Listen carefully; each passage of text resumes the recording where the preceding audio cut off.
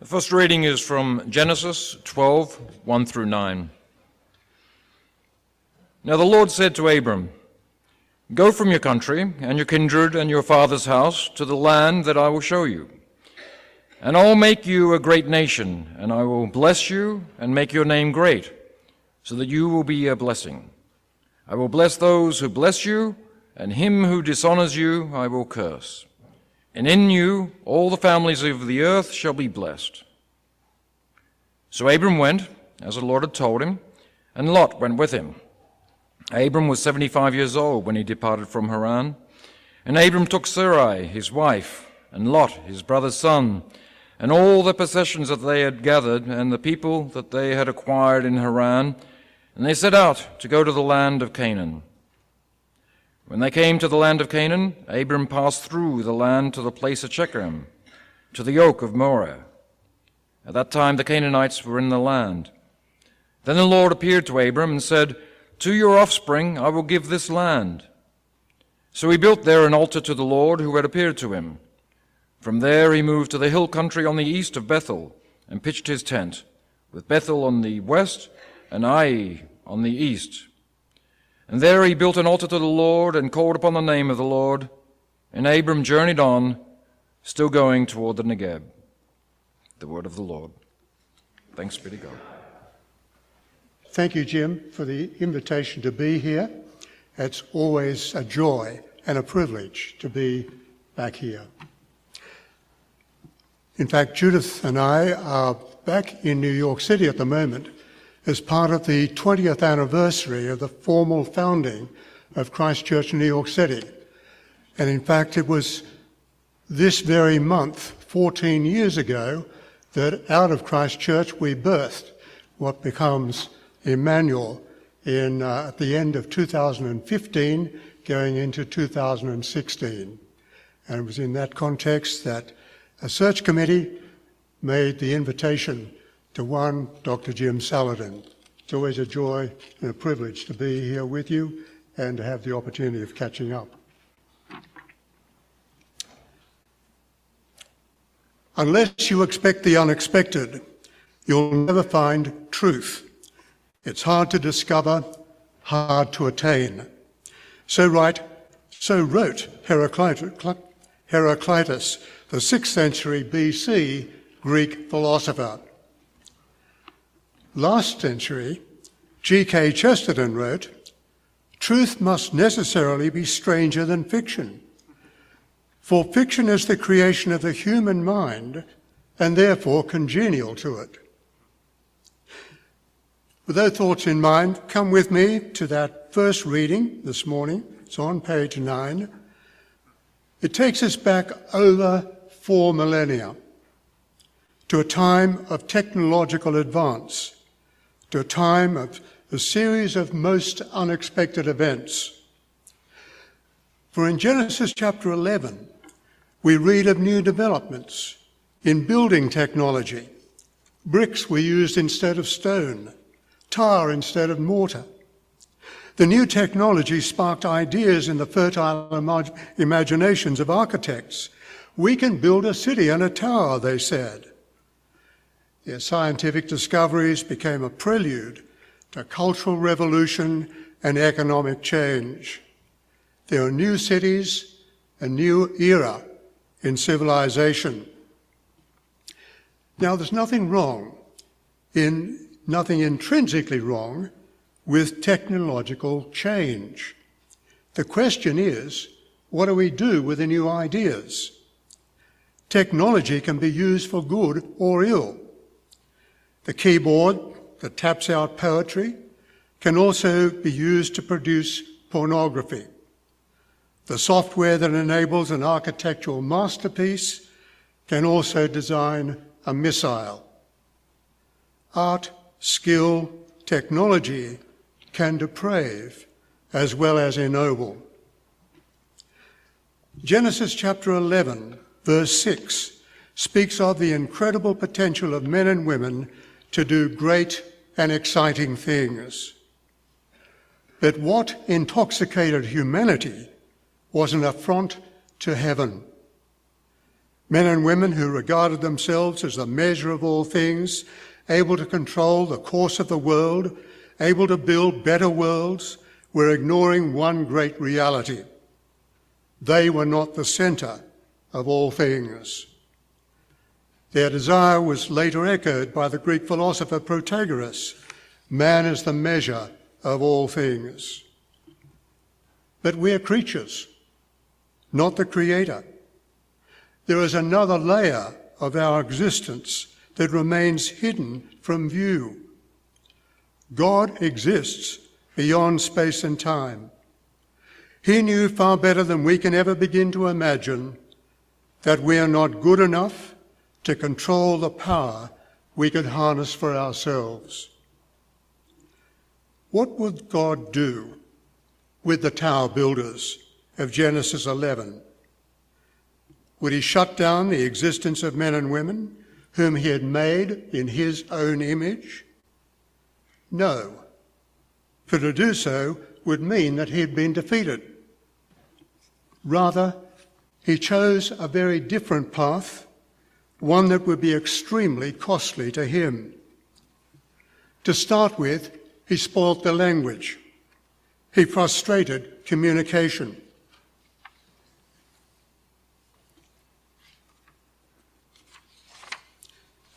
People couldn't understand one another. And in doing this, Genesis chapter 11 tells us that God scattered men and women. Human cooperation was now frustratingly difficult because of the social, ethnic, and cultural distinctions that arose.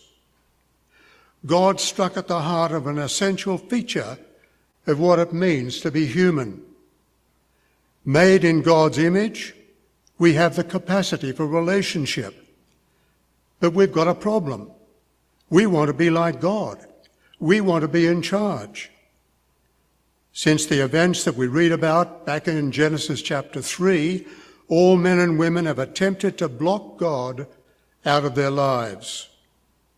And as a consequence, God has frustrated relationships, our social and community life. And that's what's happening again in Genesis chapter 11. The future looked bleak. Separated from one another, men and women would feel isolated, alone. Indeed, when we think about the scenes of human disobedience that we read about in Genesis chapter 3, the desire to be in charge that we read about in Genesis chapter 11, we begin to understand what happens when people turn away from God. 45 years ago, Christopher Lasch, in The Culture of Narcissism, wrote, "Our society has made lasting friendships, love affairs and marriages increasingly difficult to achieve. Social life has become more and more warlike, and personal relationships have taken on the character of combat." And Lasch wrote this before the development of social media. To return to the book of Genesis, we find when we turn the page into chapter 12 that God did something much more than break up communication. He intervened with mercy. He intervened with mercy. He set in motion a plan that could reverse the human divide. What he did laid the foundation for the rest of the biblical narrative. His plan had a very small beginning, but a day would come when the world would feel its impact. For onto this scene of darkness, God shone a ray of light. It was his initiative alone, but it would involve the cooperation of men and women. At the beginning, just one man. It's a narrative that's stranger than fiction. Two great themes stand out. First, God spoke. Just look at the opening lines of Genesis chapter 12. Now the Lord said to Abram, "Go from your country, your kindred, and your father's house to the land that I will show you." God is not just some remote superintelligence with awesome power. He's nothing like the Force in Star Wars. He has personality, and he speaks. God was stepping out of the silence of the cosmos to summon Abram to action. Now, God speaking this way raises a question or two for us. Should we continue to expect God to speak to us this way? As the pages of the Bible unfold, we see from time to time that God does the unexpected and speaks to individuals. He did to Moses in the wilderness, to Rahab through God's people, to Ruth through her mother-in-law, to King David through a prophet.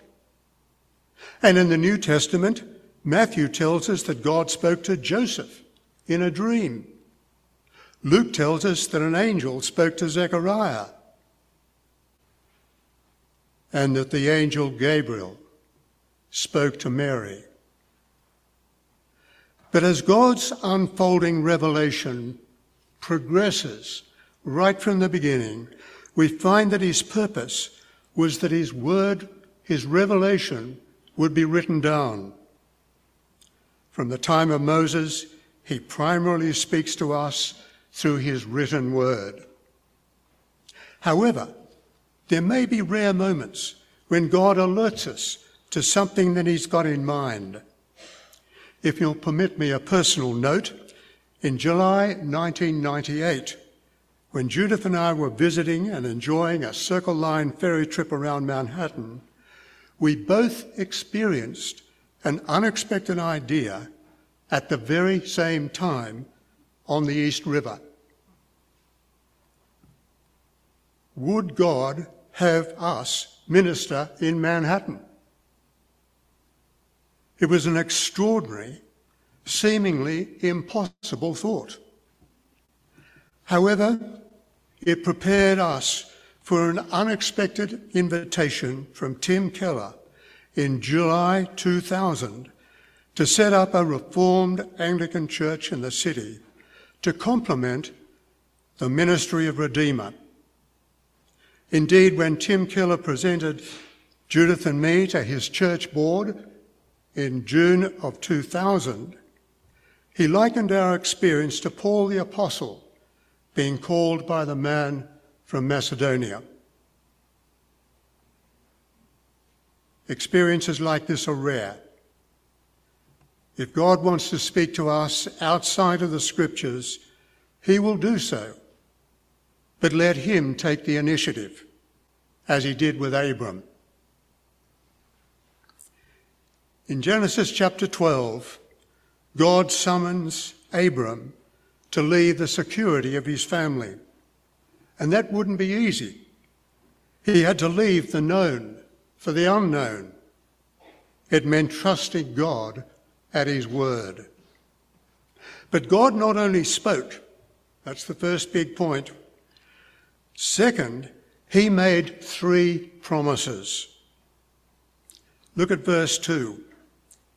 I'll make of you a great nation, and I'll bless you, and make your name great, so that you will be a blessing. I'll bless those who bless you, and the one who curses you I'll curse, and in you all the families of the earth shall be blessed. You'll be a great nation, God promised Abram. And Genesis chapters 15 and 17 spell this out in more detail. God promised his people the land from the river of Egypt to the Euphrates. Abram's descendants would be great in number. Genesis chapter 15 tells us that they'll be as countless in number as stars in the sky. They'll enjoy harmony, peace, and prosperity. Your name will be great, God promised Abram.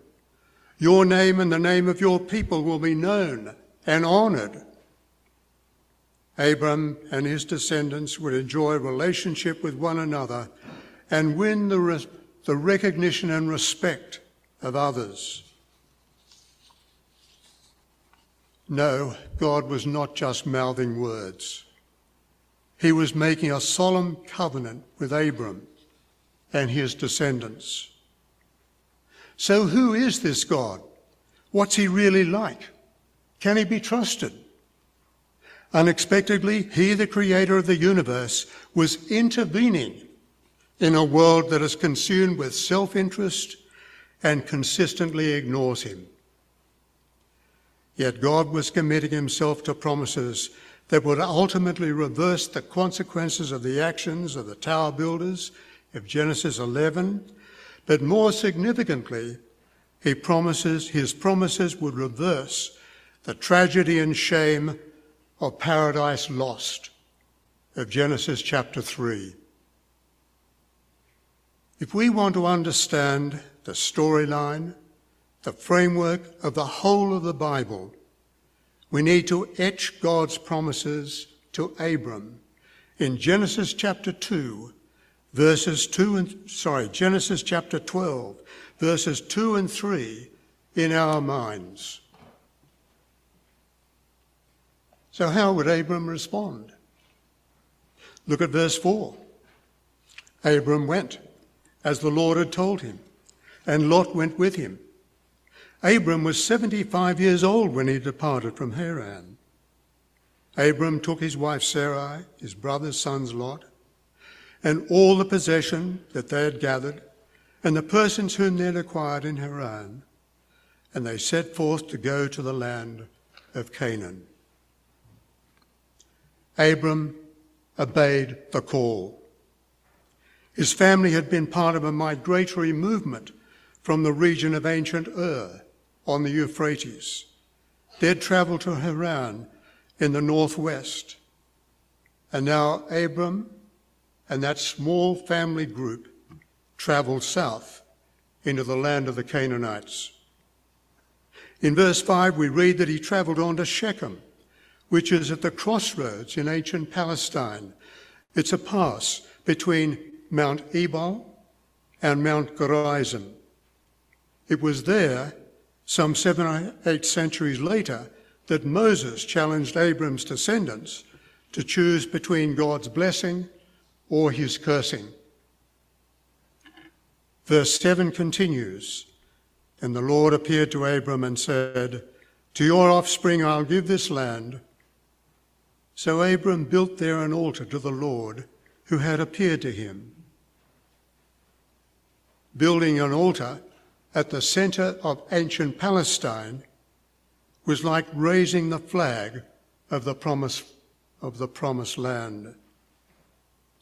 And from there we read on, Abram moved on to the hill country on the east of Bethel, pitched his tent with Bethel on the west, Ai on the east. And there he built an altar to the Lord and invoked the name of the Lord. And Abram journeyed on by stages towards the Negev. That's the area today to the southwest. It's a dry area today to the southwest of the Dead Sea. Genesis chapters 11 and 12 tell us of God's justice, but also God's mercy. God is perfectly just in not tolerating human rejection. He's also strangely and extraordinarily merciful. The prayer of humble access in the communion service, the service of the Lord's Supper, captures this wonderful understanding when we acknowledge that God's nature is always to have mercy. This is our God.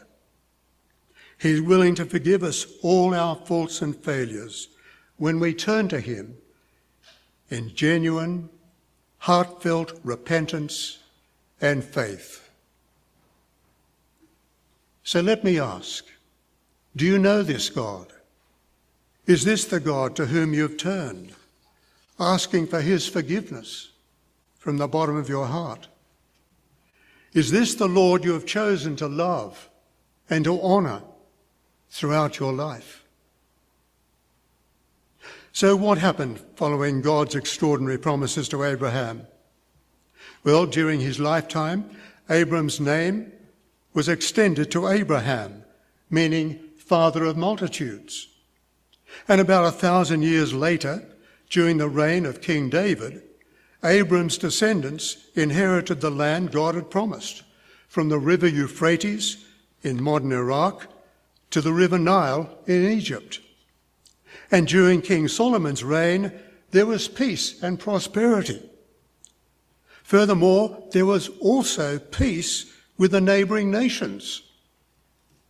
The Queen of Sheba in North Africa came and visited Solomon.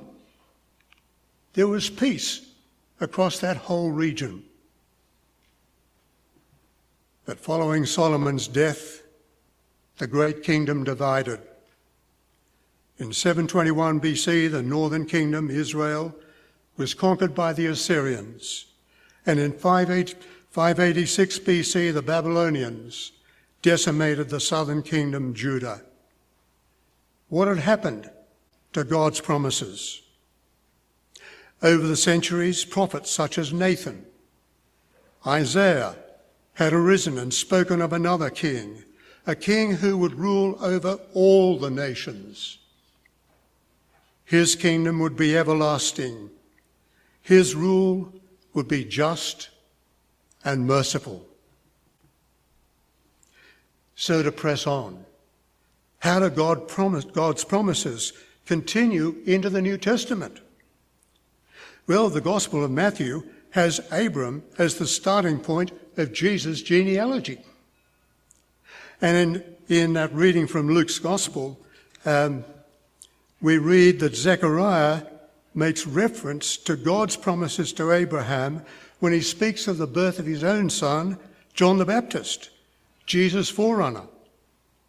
Zechariah says, "Blessed be the Lord God of Israel, for he's visited and redeemed his people." And he continues to show mercy promised to our fathers and to remember his holy covenant, the oath that he swore to our father Abraham, that we might serve him without fear in holiness and righteousness before him all our days. And in his letter to the Galatians, chapter 3, that second reading we had, the Apostle Paul writes, "And the Scripture, foreseeing that God would justify the Gentiles by faith, preached the gospel beforehand to Abraham." Some 2,000 years beforehand. And God had said to Abraham, "In you all the nations will be blessed." And Paul writes, "So then those who are of faith are blessed, along with Abraham, the man of faith." How then do the nations come to be blessed? Modern translations give the idea that we're to ask God to bless us in the same way that he blessed Abram. But the point is more subtle, because when we go back to chapter 12 of Genesis and verse 3, the language is, "win for themselves a blessing." And that suggests that we need to identify with the God of Abraham. It may not be the starting point, but certainly we ought to come to understand this. How do we do it? By responding in faith to God's promises, as Abraham had. For us, it means turning to the Lord Jesus Christ in genuine, heartfelt repentance and faith. And when we do, as the Apostle Paul writes, we become beneficiaries of God's promises to Abraham. Further on in Galatians chapter 3, we read, "There is neither Jew nor Greek, there is neither male nor female, for you are all one in Christ Jesus. And if you are Christ's, then Abraham's offspring, heirs according to promise." no human philosophy, no human political philosophy, no system of world rule will ever prevail outside the framework established by God in Genesis chapter 12 and verses 2 and 3. The great nation refers to the final day when the company of all God's people from every tribe and every tongue will be gathered into God's presence. This vast crowd, countless in number, will be the fulfillment of God's promise all those centuries ago to Abraham. The social harmony, the recognition, the name, the glory that the builders of Babel wanted, without reference to God, will be theirs. I said that the biblical narrative is stranger than fiction. God has promised to honor his words to Abraham. He'll do it. The question is, do you believe it? What then can we look forward to, those of us of a true faith in the Lord Jesus Christ? The book of Revelation, chapter 21, lifts a corner of the curtain on the ultimate scene. We read, "Then I saw a new heaven and a new earth, for the first heaven and the first earth had passed away. The sea was no more. And I saw the holy city, New Jerusalem, coming down out of heaven from God, prepared as a bride adorned for her husband. And I heard a loud voice from the throne saying, 'Behold, the dwelling place of God is with his people. He will dwell with them, and they will be his people, and God himself will be with them as their God.'" We don't have to build a tower to reach to heaven, for God himself has laid a foundation for a city whose glory is far beyond anything that we've ever dreamed. The heavenly Jerusalem will be at the heart of the new heaven and the new earth. God's King, the Lord Jesus, has done everything needed through his cross and resurrection to open the gates so we can enter in. It's a narrative that's truly much stranger than fiction.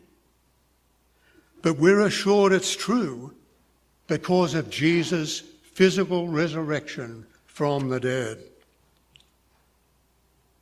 The Lord Jesus invites you and me to walk with him one day in the streets of the New Jerusalem. In his Pensées, Blaise Pascal, the 17th century French mathematician and philosopher, wrote, "But the God of Abraham, the God of Isaac, the God of Jacob, the God of Christians, is a God of love and of comfort, a God who fills the soul and heart of those whom he possesses, a God who makes them conscious of their inward wretchedness and his infinite mercy, who unites himself to their inmost soul, who fills it with humility and joy, with confidence and love, who renders them incapable of any other end than himself." So let me ask, have you truly found this God of Abraham? Have you turned to the Lord in faith, trusting his promises, as Abraham did? Hello, everyone. My name is Jim Saladin. I'm the rector here at Emmanuel Anglican Church.